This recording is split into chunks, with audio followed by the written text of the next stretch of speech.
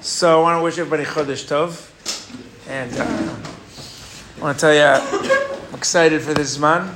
This is going to be an incredible 6 weeks. I think some of you already gotten a taste just from the last couple of days.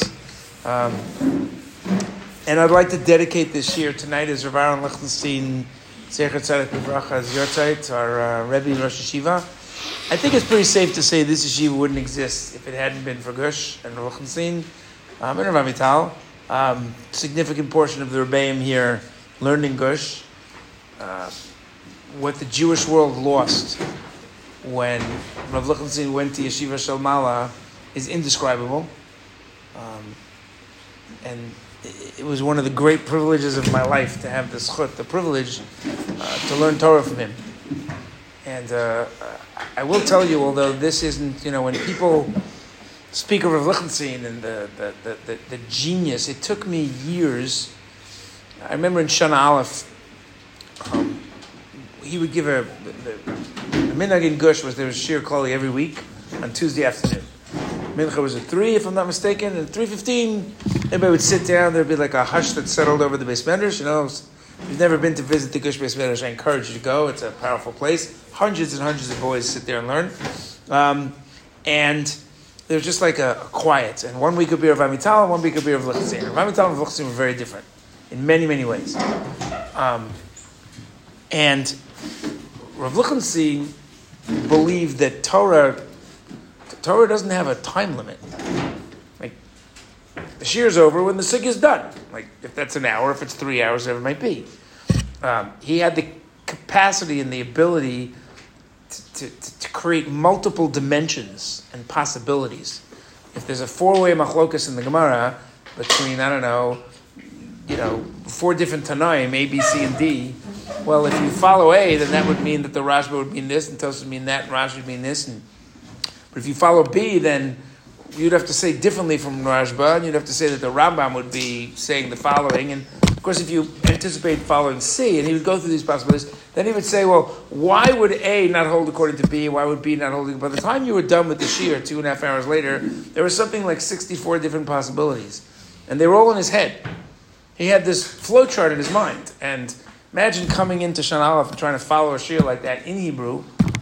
So, within 10 minutes, I was done. I had to do Natil Shadayim at the end of the shir, let's put it that way. It took me really until Shana Hay to be able to follow an entire shir of his from start to finish. I finally figured out that the best way to do that would be to find someone who was the Shana Aleph guy that I was back in Shana Aleph and offer to give it over to him. And after a while, there was like a group of guys that I would get together and it forced me to listen, to take the right notes and do Chazara. And that's really where I started to discover the value of Chazara. And that's what most people talk about when they talk about Rav Lichtenstein, his mind and the Torah. And I've shared some of the thoughts from some of his Sfarim with you. But there's another aspect to Rav Lichtenstein. Rav Lichtenstein was an incredibly shy person. And I realized when I was in Shana Hay that I had really no relationship with him. He knew who I was. I certainly knew who he was. But I'd never really had a conversation with him, except for maybe the rare occasion where I had a question that I somehow got up the courage to ask, right? And that really bothered me. So I came up with an idea. I'm sure I must have told you the story, but I came up with the idea that maybe I would ask to catch a ride with him. In Gush we had shir on Fridays, or at least Rav Lichtenstein did. And he would finish shir, 10:30, 11, whatever it was. And then after that, he had an Avos Rabbi Natan shir. Which must be recorded somewhere. They were amazing shirim if you can find them. Avot Rabbi Natan follows Pirkei Avos in the Gemara, and it's basically Rabbi Natan's sort of recipe for ethics without going too deep into it. And at the end of the shir in Avos Rabbi Natan, he would drive back to Yerushalayim if he wasn't there for Shabbos. So I got up the courage and I asked him if I could have a ride with him to drive, with a Rav. He said, sure. So I got a ride with him. Now I was expecting I'd be in the car, there'd be 3-4 guys, one of them would be an older guy, they'd ask a great question, It was just me and him. I was sitting in the front. He was sitting there. He drove. Now, I didn't have the courage to ask Rav Lichtenstein a question. I didn't even thought of a question. I certainly wasn't going to ask him a question in the Gemara, even if I come up with one, because I was sure he would say, well, I don't understand the question. Didn't you see the Tosfos in the Bama side? What? So, I wasn't going to ask any question. So, back then, the ride was much longer. It was a circuitous road. And it took an hour. I spent an hour in one of the most uncomfortable silences I've ever experienced in my life. I know what to do with myself. We get to Yerushalayim, and I thanked him very much for the ride. And off he drove. And I spent the rest of the day sort of thinking about what a fool I was. I had an hour worth of Ruchnitzing, and I didn't do anything with it. So I decided I was going to do it again the next week. But this week, I'll prepare myself. I'll make sure I own the sugya backwards and forwards. I'll find a question that I can ask him. That's a good question. Maybe I'll look up a Rabbi Kiva Eger question. I don't remember what I did. And I'll have a good question.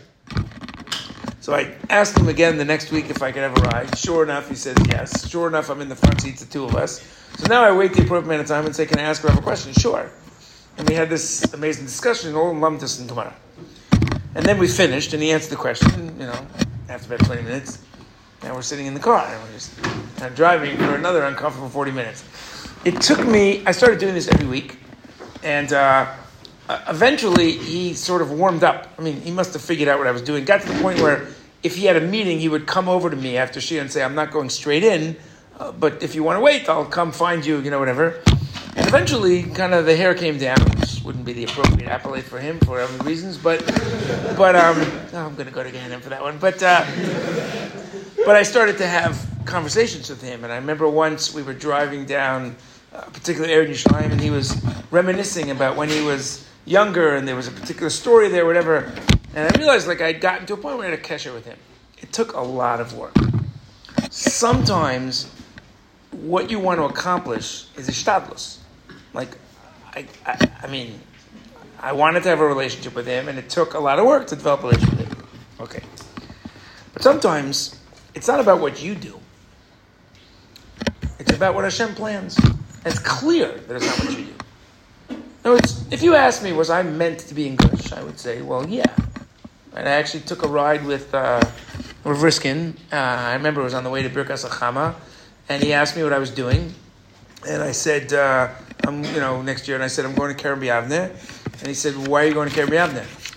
And I said, well, I have a few friends, and they're going to Kerem B'Yavneh, and I like them. We're good friends, so we're all going to go to Kerem B'Yavneh together. And he said, no, you should go to Gush. That's what he said to me. And I said, oh, okay. And I asked him why, and he gave me the answer, which I won't repeat on tape. And there's nothing to do with Kerem B'Yavneh. It's to do with me and my friends. And so I said, okay, I'll go to Gush. It wasn't like today where you go and you check out the yeshivas and there's a website. If your Rebbe says go to Gush, say go to Gush. I went to Gush, changed my life. I was meant to be in Gush. How do I know? Because I was in Gush, right? But then there are moments, right? But I wouldn't have known that at the time. I thought that, I had this decision and I made this decision. Then there are moments where it's so clear that HaKadosh Baruch Hu is running the world and that he's planned this. And I'll give you an example. Some of you may remember that I was in a Sparrow's Pizzeria the summer of 2001. It was August 9th, the 20th of Av. It's my other birthday. And it's a longer story that we're not going to tell now, but I have a vivid memory of walking into that pizzeria. It was about, 10 to 2 in the afternoon, quarter to 2. I had gotten hungry. I was walking through town towards the old city to clear out my office, which used to be over there, because I was going on shlichut a few days later to Florida. And I was waiting in line at the counter, and I ordered a baked ziti. And while I was waiting for them to make the baked ziti, I was kind of looking around. You know how you go into a restaurant, you scope out which table you want to sit at, and that becomes your table while you're waiting in line. And nobody else can touch the table because that's where I'm going to sit. And then the baked ziti comes, and I never do this. I really don't. My wife makes fun of me. I'm the guy who gets a raw steak and just eats it because I don't want to embarrass the waiter. For some reason, I touched the baked ziti. It was cold. So I said to the waitress, would you mind heating it up? She goes, yeah. So she starts heating up the baked ziti. And I'm waiting for the baked ziti to be heated up in the pizza oven, whatever. And there's a girl who walks in with her mom. The girl must have been around 6 years old. And they're standing next to the table where I'm going to sit, my table. And this girl starts having a temper tantrum. A temper tantrum like only a 6. She's screaming. Everybody in the place, there must have been 60, 70 people in the front of the Sparrows, is this is just not what you want to come have a pizza over. And so I made this mental decision, you know what, I got too much going on, I'll go sit in the back. There was a few steps up to sit in the back. That 6-year-old temper tantrum saved my life. I know exactly what happened to the woman who ended up sitting at that pizza table. She left this world about 20 minutes later, 10 minutes later. And then the woman behind the counter says to me, you don't have to wait here. Just tell me where you're sitting, and I'll have somebody bring you the big CD when it's ready. I said, wow, okay, great. So I took the cheesecake that I'd gotten because my wife wasn't with me, and the diet doesn't matter when your wife isn't with you. And I went and sat in the back. I'll take good, right? And I went and sat in the back. A couple minutes later, this guy shows up in a Sparrow's outfit, with my big ziti. And then I see he's talking to someone. That big ziti saved his life, for sure. He happened to be sitting a little to the left of where the steps were, which meant that there was a wall behind me, behind which were the pizza ovens, which saved my life. And at exactly 2 o'clock in the afternoon, I remember I was reading a book by Jim Collins called Built to Last. It's a fascinating book. I guess it worked. And the largest bomb that had ever been blown up as part of a suicide bombing to date in Israel. This guy walked in, apparently it was in a guitar case. I later obviously read up a lot on this, and apparently he screamed out Allahu Akbar, which is that God is great, but I didn't hear it. I was in the back room. It was the single largest explosion I've ever heard in my life. Mind you, I've been under artillery fire, nothing like this. And 15 people were killed, including Malki Roth. Hannah Nechenberg is a vegetable to this day from that event, lying in a home. And 60 people were wounded. It was a horrific event. And I won't repeat the things that I saw. Just to give you one example, there was a girl whose body was missing for about 8 hours. They finally found that she was blown up into the chimney. So they found her. One of the pizza ovens, this massive pizza, was blown out onto the street. Right? So why am I sitting here? Sitting here because Hashem sent a 6-year-old girl to have a temper tantrum. That's it. Right? Is it all a plan? Or are we meant to do something with it? And I'll tell you just one last story, because we have these stories all the time. We just don't always notice them. But sometimes Hashem, He doesn't just drop a penny so that you have the extra money that you need for the bus. Sometimes He sends a telegram, and sometimes, there's somebody on a loudspeaker. And I think I told you once a story about the first time I was ever, really the only time I was ever under sniper fire. And the guy next to me ended up lying down, his back to the ground, a hole in the side of his head. And it took me a minute to realize that whoever was targeting us, actually from the minaret of a mosque, 250, 300 yards away, must now be trying to hit me. We were 2 officers walking through a field, whatever. And of course later, and that's a longer story. If I didn't tell it to you and you want to hear it, you can come to Q&A afterwards. But later I thought a lot about that.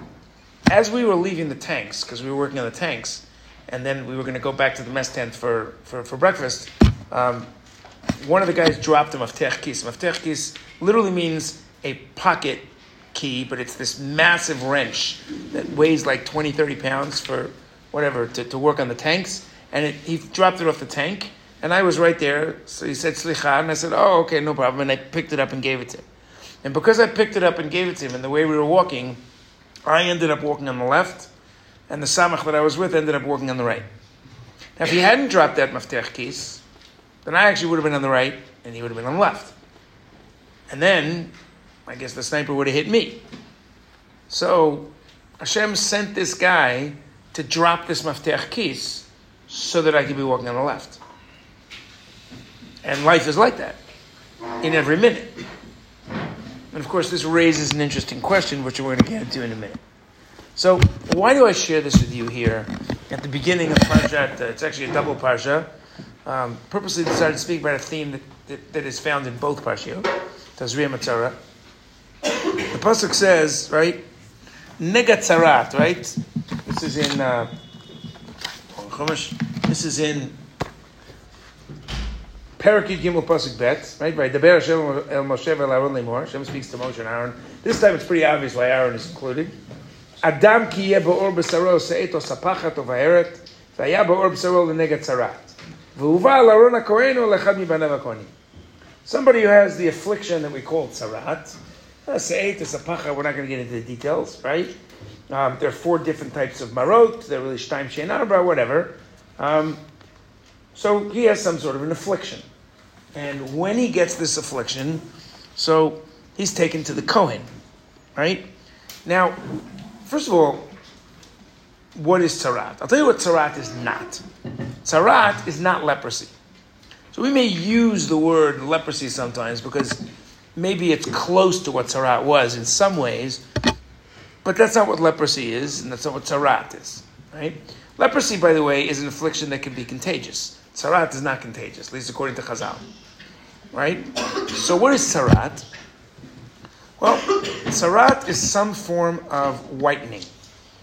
There's a certain patch of skin which is discolored, white, yellow, whatever. There are 4 basic marot, 4 basic visions of how it looks. If there's 2 white hairs in it as opposed to 1 white hair, there's this blot, this affliction on your skin. There are 3 types of nagaim. You can have one on your skin, on your person. You can have one on your clothing. And you can have one on your house, on the wall of your house, right? And if you see this, something's wrong. Something is off balance. So you go to the Kohen. And the Kohen has to decide if you have tzaraat, and therefore if you're pure or impure. Now what's interesting is, why does the tzaraat come? So the Rambam makes this very clear. The Rambam in Hilchos, where would I find the halachos of tzaraat?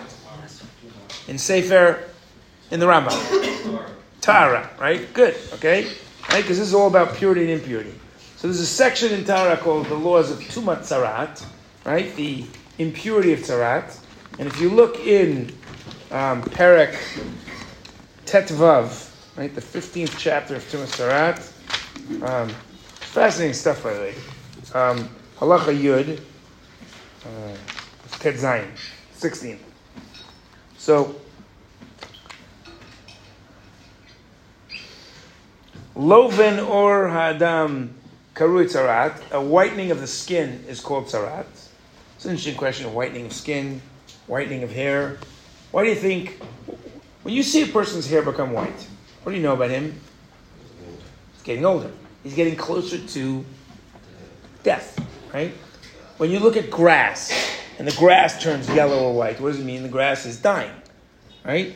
So white on a person's body is a symbol of death. And there's a message here that maybe the life you've been giving is not being utilized properly. And if you're given a gift and you don't use it properly, then you don't deserve the gift. You don't deserve to live anymore. Now, what would give you such a serious reaction? So the Rambam says, right? The pasuk says, "Hishamer b'nega tzaraat zchoret asher asa Hashem Elokecha leMiriam b'derech." Be careful of tzaraat. Remember what happened to Miriam. Now, what happened to Miriam?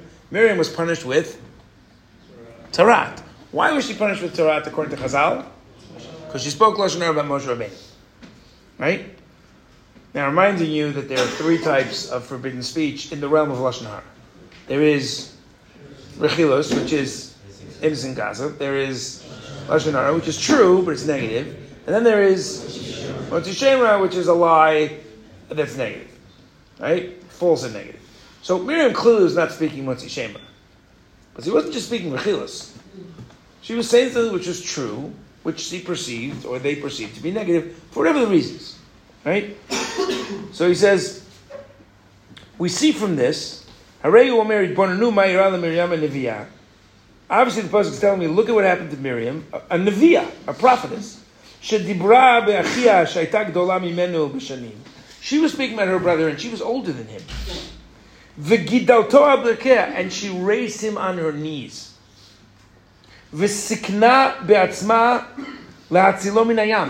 She risked her life to save him in the Nile River. And she didn't speak negatively about him. She wasn't purposely trying to. The day of the Rambam is that what happened was she compared him to other Nevi'im. She said, he's a Navi, we're a Navi, whatever. Right? And he didn't mind. She wasn't offending him. He's Moshe Rabbeinu. Right? He's not offended. He doesn't need that. And even though she's his older sister, she's a prophetess, he owes her everything. She risked her life for him, and she only made a mistake. she's immediately punished with Tzaraat. Kal v'chomer livnei adam harasha'im atipshim shemarbim ledaber gdolot u'niflaot. How much more is a normal person who's stupid enough to speak Lashon Hara worthy of such consequence? We don't begin to understand the impact of speaking Lashon Hara. We don't begin to understand how much damage it does to the fabric of society, right? It's a horrible thing. By the way, where else do I find Lashon Hara in the Torah? This is interesting. Where else? Come on. Who speaks Lashon Hara and gets Tzaraat? Moshe Rabbeinu. Moshe Rabbeinu says, right, Vehem lo yaminu li, they're not going to believe me. He speaks negatively about the Jewish people. He says, they're not going to believe me. They're not going to know that I came to redeem them. Why do you speak negatively about the Jewish people? How do you know? So Hashem says, put your hand in the breast of your shirt. V'hotziyanu, right? V'hinei yadom Tzaraat kashalik. And his hand had Tzaraat. Whatever the affliction of Tzaraat is. Right? Derech Tzaraat, says Rashi, liot levana. The way of Tzaraat is to be white, because it symbolizes death. Right? Ze remez lo shalashon hara siper be'omro lo yaminu li. Rashi says, Moshe Rabbeinu was speaking Lashon Hara. It was an allusion to him. Hashem wants to know you just spoke Lashon Hara. Lefichach hilkeu b'Tzaraat. Kamosh lakta b'Miriam. He's punished with Tzaraat, just like Miriam. Now let me ask you a question. What's the problem with Tzaraat? If I say something negative about Caleb here, right? So what's the problem? What's the problem with doing that? Let's say it's true. I say, I don't know, I say Caleb's from Los Angeles. Bad, from Los Angeles. That takes somebody from Los Angeles, right? Okay? So we say Caleb's from Los Angeles, and everybody here hates Los Angeles. Now we've spoken Lashon Hara. So what's the problem with that? What's the problem with that? What's the problem with that? So I said something that is true. What's the big deal? It affects your perception. Yeah? How are you supposed to know what the effects are? Pardon? How are you supposed to know that everyone doesn't like Los Angeles? Well, you've changed. Well, okay, fine. So let's say I say that Caleb, I don't know, used to be a good-looking guy. Now he doesn't shave. He's scruffy, right? Okay? That's not a nice thing to say, but it's true. Right? It takes one to know one, right? Right? Okay. So now, maybe you're thinking about hiring Caleb because you need a new PR person in your computer firm. You say, okay, I don't want a scruffy guy. Forget it. So I've changed your impression of him. Right? I've given you a negative perspective of someone instead of allowing you to develop your own healthy opinion. Maybe I've embarrassed him. Right? So that's a problem. So if that's the case, ask me a question on the piece of Torah I just shared with you. Moshe speaks Lashon Hara about the Jewish people. Why is that a problem? Who's he talking to? Akash Baruch Hu. You can't say he affected Akash Baruch Hu's image or perception of Am Yisrael. He's Akash Baruch Hu. Right? And nobody else is hearing this. So what's the problem there? Give me an obvious answer. Who's being affected by this? He is. Lashon Hara is not just about the other person. When you speak negatively about a person, you're affecting your perception. You're undermining your spiritual growth. So that's Lashon Hara. Okay. So if that's the case, when I get Lashon Hara, right? So I get Tzaraat, and I've got this affliction, something's off balance. Here's your question. You're sitting in the Beis Medrash, maybe you're late to Shir, okay? You're late to Shir, and you come running into the Beis Medrash, right? Okay. And you're late this year, and you're running into the church, and you slam your toe into the wall. And you break your toe. Anybody ever break their toe? I broke my toe once. It's a horrible experience. It is so unbelievably painful. You know that expression, you see stars? I never understood it. I actually experienced that. It was unbelievable. I thought I was going to throw up. I thought I was going to fall. It sounds so silly. It's just a toe. I mean, you've been in combat. What's a toe? Unbelievable. I don't know what nerves Akash Baruch Hu put in the toe, right? And I had made a mistake. I was wearing my flip-flops, whatever it was. I was running to get my son. I was late picking him up, whatever. He was a kid then. Unbelievable. I could not walk. I just sat down. Somebody said, are you okay? What's the matter? You can't say to someone when you're in agony, I stubbed my toe. You feel like an idiot, right? It's just not cool. There were 5 of them. They took me down, but I stubbed your toe. Unbelievable. Now, if that happens to you, so something's off balance. The toe leads the foot. It was my right toe. Where am I going in life? I don't know. Let's think about something. Okay. But when all that calms down, what do you also got to do? You got to go to the doctor. Because you got a broken toe. Do you set it? Does that have nothing to do? You go to the doctor. You take an x-ray. I don't know. No, don't go to the doctor. Go to the Kohen. Oh, you have a broken... Well, let's see what's wrong with your toe. Anos Dominos Sanctimos. Let's light some incense. Why are you going to a Kohen? Go to a doctor. By the way, when I say you go to a Kohen, what does it mean that you go to a Kohen? It's not just that you go to a Kohen. It's that the person who has an affliction cannot be diagnosed as having Tzaraat unless a Kohen diagnoses him. The Sefer Chinuch and the Rambam point this out very clearly, right? Sefer Chinuch, his Lashon is really, right? One second, see if I can find it. Story of my life. Aval hatuma ve'atara biyad kohen. Kate said, kohen she'ino yodea lirot. Let's say, I don't know, we're up in the Golan. And there are no kohenim around. They all went down for Chol Moed for Birchas Kohenim. So there's only like a guy, but he's like a Baal Tshuva Kohen. He thinks he's a Khan. He doesn't know what he's doing. So you go over to him and you say, I think I got this affliction. It's Tzaraat. He goes, what's Tzaraat? Ooh, what do you do? So Rav Lichtenstein is walking by. She said, Baruch Hashem. So you go to Rav Lichtenstein. So Rav Lichtenstein, I have this thing on my hand. Is this Tzaraat? So he starts to talk about, it's a very good question. Is it a seit? Is it a pachat? Maybe we have to do a suffix. Is it maret sahov? Is it amok min akrum shalabeitza? Whatever it is, right? So he says, well, just tell me. I can't tell you if it's Tzaraat. You need a Kohen. He says, well, only Kohen there is that guy. He's sitting in the corner there, I don't know, smoking weed, and he doesn't know from Adam. Rav says, don't worry. So he goes over to the Kohen. He says, listen, come with me. I'm going to tell you what to say, and you say it. Tell him he has v'zeh nega tzaraat, whatever the lashon is, and then he has tzaraat. So that's ridiculous. That is the halacha. Fairish in the Rambam. What's the game? Obviously, it has to be why does it have to be a Kohen? Right? Wait, first let's lay out the question. Okay? So why does that have to be a Kohen? Right?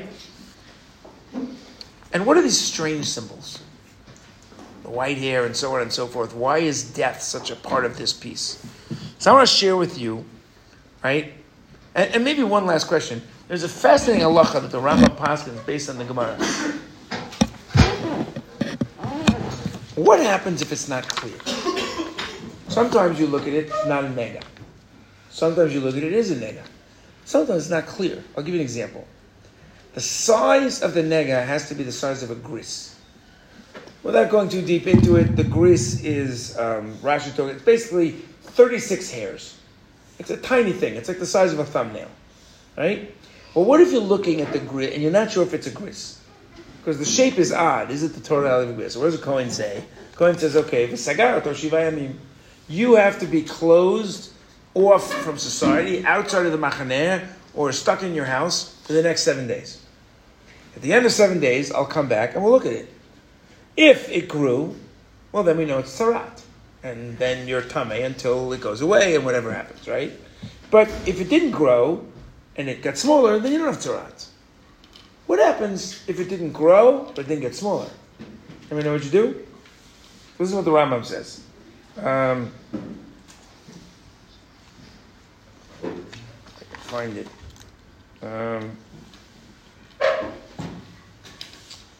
Sorry.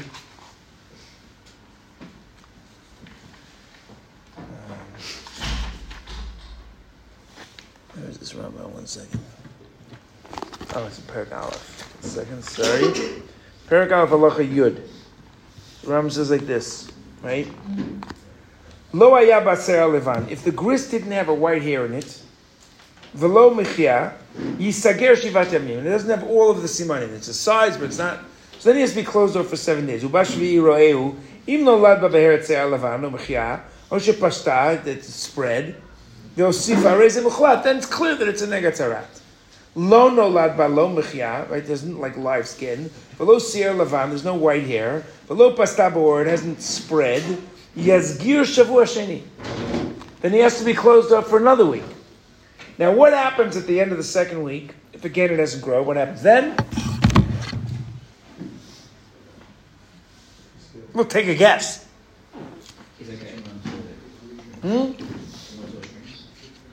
He's done. Even if it's exactly the way it was at the end of the first week. At the end of the second week, he's done. At the end of the second week, either it's definitively Tzaraat or he's done. Why?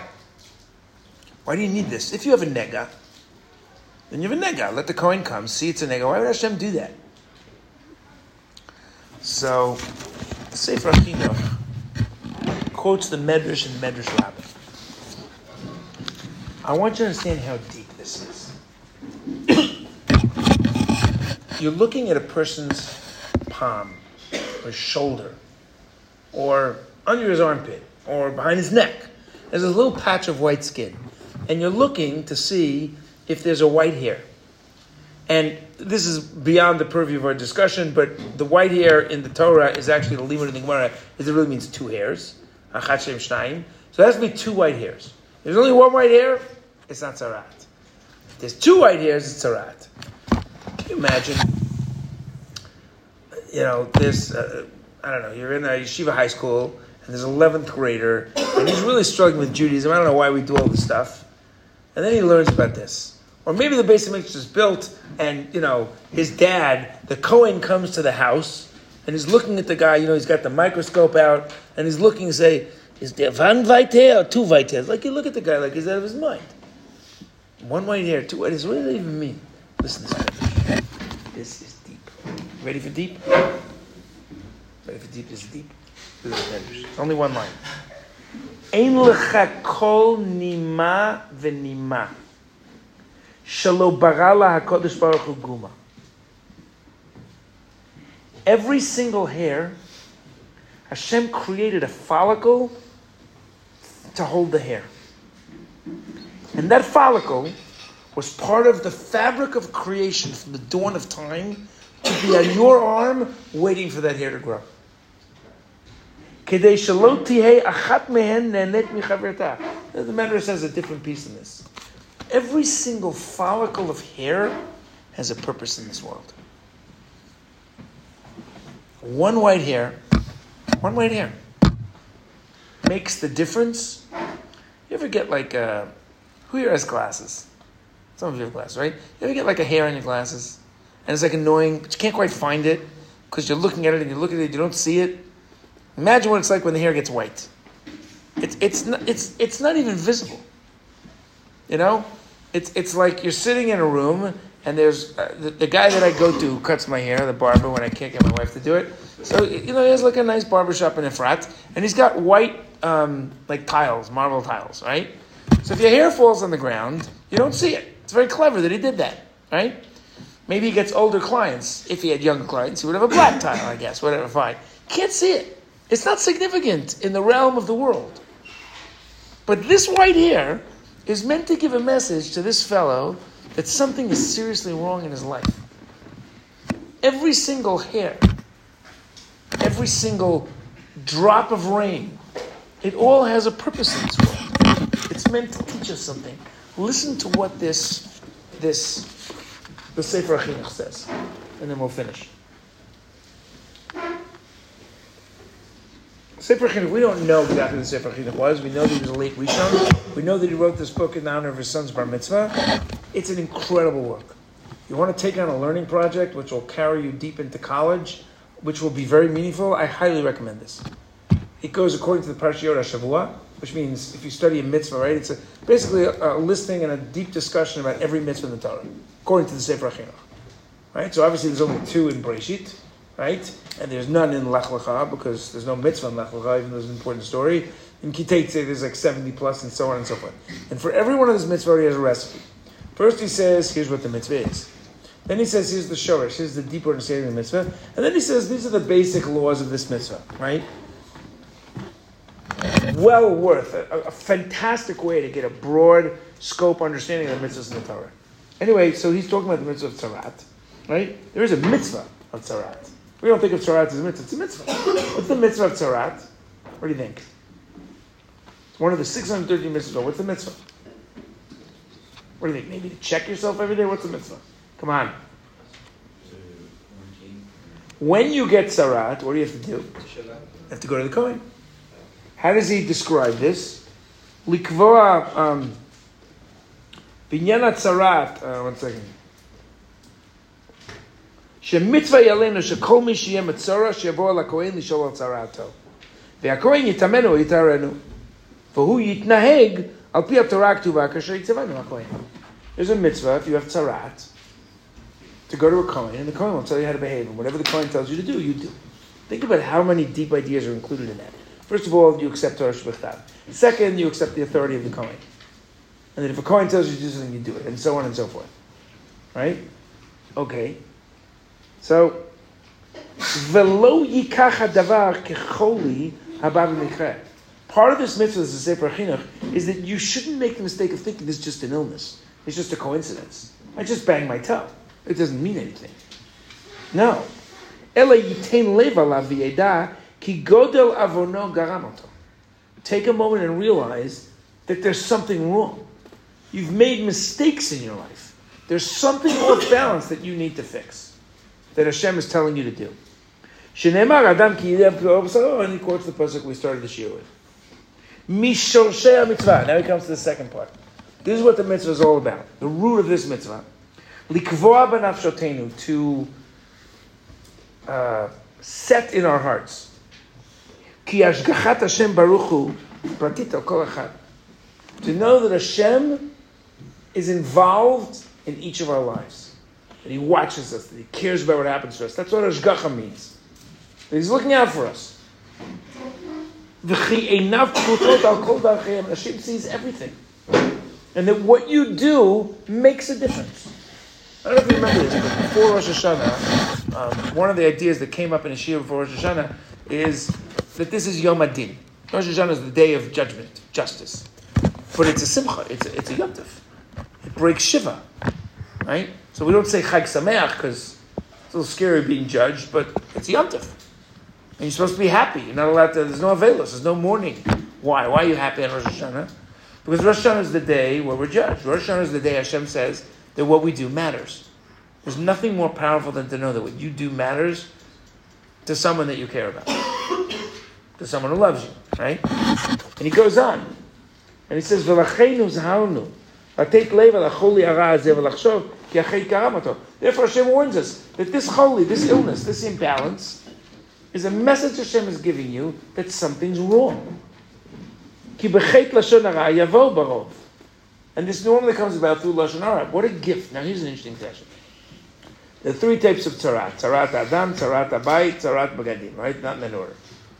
Now when you get to the tzaraat of houses, so the pasuk says, I may not find this, in which case I'll just, right? The pasuk says, ki tavo el haaretz. When you come to the land of Israel, right? Then, ki tavo el Eretz Canaan, when you get to Eretz Israel, this is in Perek Yud Daled, pasuk Lamed Daled. Then I'll give you a gift of tzaraat. That's what the pasuk says. When you get to Israel, I'll give you tzaraat. Thank you very much. But what do I need tzaraat for? By the way, if you go into a house in Teaneck, Nebuch, right?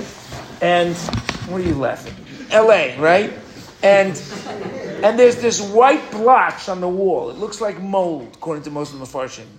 And you suddenly say to yourself, what is this tzaraat? Should you take it seriously? Do you know what the answer? If you call me up and say, listen, I just moved into this apartment. A week after I got here, it looks like this tzaraat on the wall. I tell you, call a plumber, it's not tzaraat. How do I know it's not tzaraat? Because the pasuk says, this only occurs in Eretz Yisrael. Well, why is it only with this no lashon hara chutz la'aretz? Trust me, unfortunately. Plenty of lashon hara chutz la'aretz. So, I thought this was the Ramban. I went looking for it this afternoon, and at the time I didn't find it. So if somebody finds it in the Ramban, I'll feel good to be vindicated. But perhaps I'm wrong. But I think I saw this many years ago in the Ramban. The Ramban says, you don't understand. Tzaraat is a gift. It's a siman ki Hashem sar me'alav. It's a siman that you've become distant from HaKadosh Baruch Hu. Something's wrong. Now that's a gift. My father-in-law, many, many years ago, he was a radiologist. He worked in Hadassah in Karim. And every day he would take the bus. And when he came back at the end of the day from the bus, he would walk up the hill to his house where they live in Yerushalayim. Right? He was already in his 50s. He came here sort of later. He didn't come when he was young like I did. But he realized, like, if he doesn't come now, he's never going to get here. He wanted to watch his grandchildren grow up. And so he came. And he found a job in Hadassah as a radiologist. And he's walking up the hill to the house, and he feels like a little tightness in his chest. Now, you and I, if we felt a little tightness, we'd think about it. Cramp, I was working out. But he's a radiologist, he's a doctor. And he says, I shouldn't be feeling this. Something's wrong. So he turns around that day. He doesn't go home and say, I had a funny thing, I'm going to check the doctor. He turns around and gets back on the bus and goes to the hospital. And he says to them, I want you to check me out. I had a tightness in my chest. Now, normally, a guy comes in and says, it's okay, it's probably muscle. But he's a radiologist on staff. If he asks, you do it. He's a senior professor. Fine. So they check him out. Turned out that his heart needed a triple bypass. That two of his, I'm going to get the terminology incorrect, were like 87% blocked. And if he would have waited any longer, chas v'shalom. That tightness of the chest was a gift. Hashem gave him a gift. But the reason that gift was valuable was because he was sensitive enough to notice it. Now, no offense to anybody, and no one should take umbrage at this, but if you're living in schmutz, then a little bit of dirt, you don't notice it. So, Nebuch, you're living in, Teaneck, Los Angeles, Brooklyn, right? So you're in Golos, you're in exile. It's such a mess there. We're so spiritually lower than where we need to be that we don't even notice it. It's like if you fall asleep and you have an alarm clock, it wakes you up. But if you're, in the train station and trains are coming and going, you don't even hear the alarm clock. In order to be in an environment where we can be spiritually sensitive to these messages, we have to be in such a spiritual environment. That's in Eretz Yisrael. Okay. So what happens? It's not clear to you. You have a sapachat, but it's not growing, but it's not going away. So the Kohen says, okay, you got to be, the Torah says, you got to be nizgar for 7 days. 7 days you have to sit in your house. So you're stuck in your house now for 7 days, right? Right? Well, give me a nod or a no. Yeah, no, of course not. A Jew is never stuck. A Jew is sent. You now have been given a gift of 7 days. The Kohen says, you need to do something. What do you need to do with those 7 days? If the 7 days are over and it hasn't grown, but it hasn't disappeared, you're going to have to do it again. What is it you want? What do you hope? What's the result you want at the end of 7 days? You want it to go away. You want to go back to your life. So what do? You're just waiting to see what God does? No. Something's wrong. What are you going to do about it? How can a person do something to affect the outcome of these 7 days? What do we call that? Tshuva. You got to figure out where you got off balance. How do you get back to who you're supposed to be? And if 7 days pass and you still haven't done it, he gives you another chance. But if you still didn't get it, then you're never going to get it. Why do you go a Kohen? Because this isn't a physical malady. This is a spiritual imbalance. And Tzaraat is a message for life. It's the challenge that exists in the world around us all the time. It's the broken toe. It's the plane you missed. It's the canceled flight. It's the schnitzel that wasn't there at dinner. Anytime you experience something that is off balance, there's a reason for it. And very often we look to pin that reason on anything but ourselves. This is the continuation of the shiur we gave on Yom HaShoah. It's his fault, it's their fault, stupid airline. This mitzvah is telling us, take a pause. Something's happening in your life. There's a reason for this. Figure it out. You might not get it right. Don't be arrogant enough to assume I will figure out the answer. But go through the process. It will be the most valuable process that you have. Because it's about you figuring out who you are and who you need to be. That is the message of Tzaraat. That's what Tazria Metzora is all about. Why do you think Tzaraat is included in the Parsha of Ishaki Tazria v'Yalda Zachar? What does that have to do with having a baby? Because as soon as a child comes into the world, he begins a journey. She begins a journey. And in that journey, Hashem sends messages all the time. Are we sensitive enough to hear them? You know? This whole country is going through this tremendous challenge. Pro-reform, anti-reform, judiciary, not judiciary, terrorism in Bachutz. There's a tumult. The Medina is in chunt. There's something going on. There's something off balance. Instead of spending all this time blaming each other why you're off balance or I'm off balance, what do we need to work on? Why are we seeing this? What are we meant to take away? What are we meant to do? And that's this man. This man, Kayetzman, is a chance. It's the last chance some of you may have to really inculcate this in your life. You're in an environment which, relative to some of the environments you're going to go to, without casting aspersions, is a holy place. You're in Eretz Israel. You're in the old city of Yerushalayim. You're in a Beis Medrash. You're learning Torah. You're becoming more spiritually sensitive. Use this place in your life, this time in your life, to become sensitive to the messages that are around you, and decide what you're going to. Everybody here has something in their life that could be more balanced. Take the opportunity to think about it. This is the week to do that, because this is the week of Tazria Metzora. So that's a little bit of food for thought on the Parashat of Tazria Metzora.